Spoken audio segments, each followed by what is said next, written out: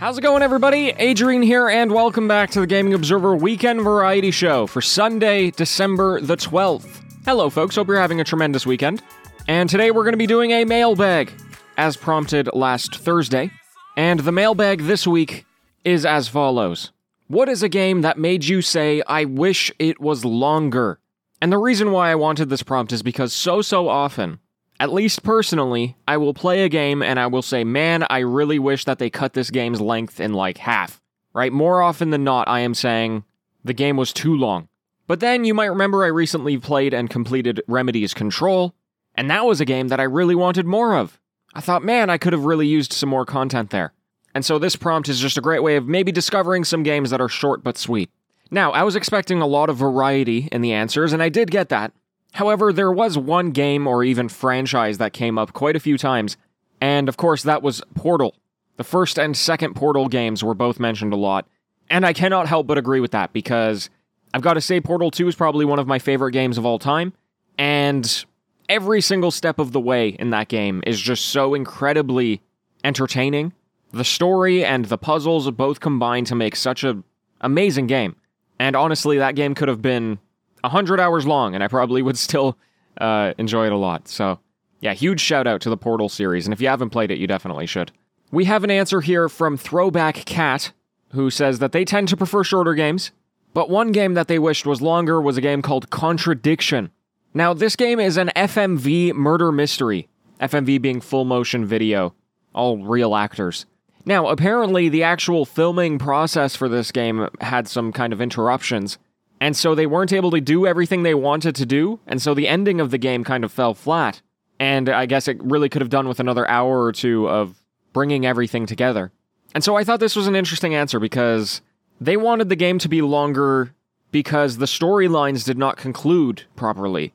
However, they did also say, for the 10 or so hours that they spent with the game, it was one of the best mystery games they ever played. So, I don't know, if you like mystery games, check out Contradiction. We have another interesting answer here from Koizu, who actually mentioned virtual reality. So they recently got a VR headset and they started playing some games. Specifically, they point out I Expect You to Die and its sequel. And apparently these are like spy games. They reference James Bond and Austin Powers. Apparently there's 7 or 8 levels in each game. And they said, quote, "The games are great, but man, like a good meal, it's always finished right at the moment you have a taste for more." End quote. I thought that was a good way of phrasing that. And I think this is a problem that a lot of VR games have, right? I think more often than not, games on VR tend to be tech demos, or just generally shorter because it's so much harder to develop for the platform. When Half-Life Alyx came out, like that was such a change of pace for VR because of how lengthy it was.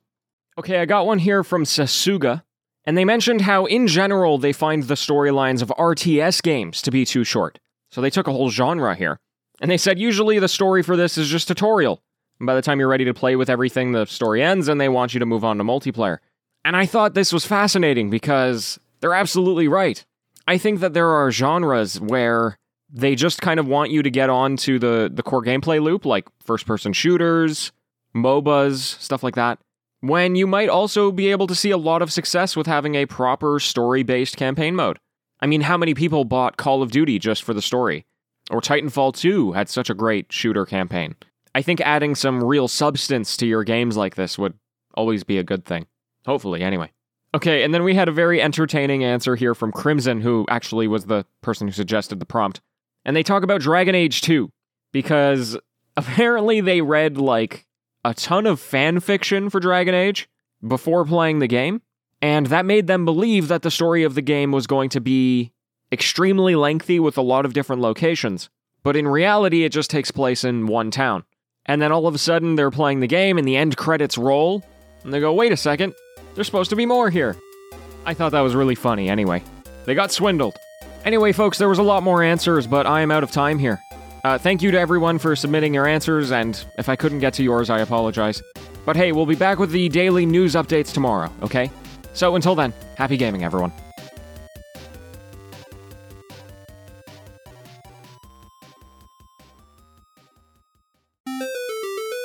It's the TGO After Show. Hello and welcome.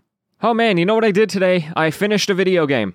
I spent most of my day today playing a game called The Forgotten City. And oh my god, it is so freaking good. That's going to be very high up on my Game of the Year list.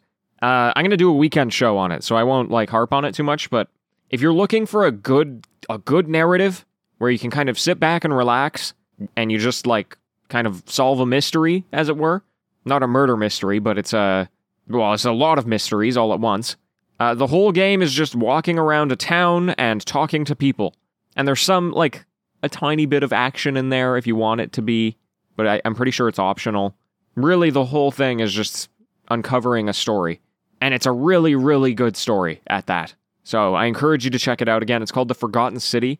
Funnily enough, it actually started as a mod, I believe, for Skyrim. And you can definitely tell, you can see the Skyrim kind of building blocks. But it's nothing like Skyrim. It's not an RPG or anything like that. It's just a story. Anyway, yeah, highly recommend you play it. It's on sale on Steam for about $20 right now. Yeah, I'm recording this on a Saturday, and I'm having a pretty chill Saturday, I would say. Shelby went off to work, and I kind of just did my own thing all day. I played The Forgotten City, obviously, but I've also been doing a lot with the new iPad.